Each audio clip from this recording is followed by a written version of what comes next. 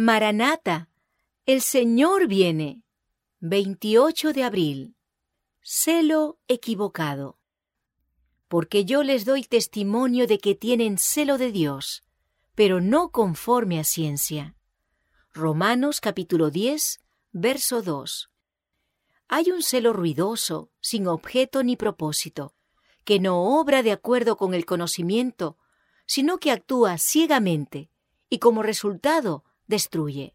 No es el celo cristiano, pues éste se rige por principios y no es esporádico.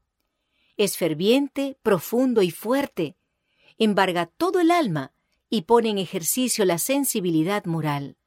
Para él, la salvación de las almas y los intereses del reino de Dios son asuntos de la más alta importancia. ¿Qué objeto hay que exija mayor fervor que la salvación de las almas y la gloria de Dios? Hay en esto consideraciones que no se pueden pasar por alto livianamente. Son de tanto peso como la eternidad. Los destinos eternos están en juego. Hombres y mujeres se deciden para bien o para mal. El celo cristiano no se agotará en palabrerías, sino que será sensible y actuará con vigor y eficiencia. Sin embargo, el celo cristiano inducirá a orar fervientemente y con humildad, y a la fidelidad en los deberes del hogar. En el círculo del hogar se verá la amabilidad y el amor, la benevolencia y la compasión, que son siempre frutos del celo cristiano. ¡Oh, cuán pocos aprecian el valor de las almas! ¡Cuán pocos están dispuestos a sacrificarse para llevar almas al conocimiento de Cristo! Se habla mucho, se profesa gran amor por las almas que perecen, pero el hablar cuesta poco.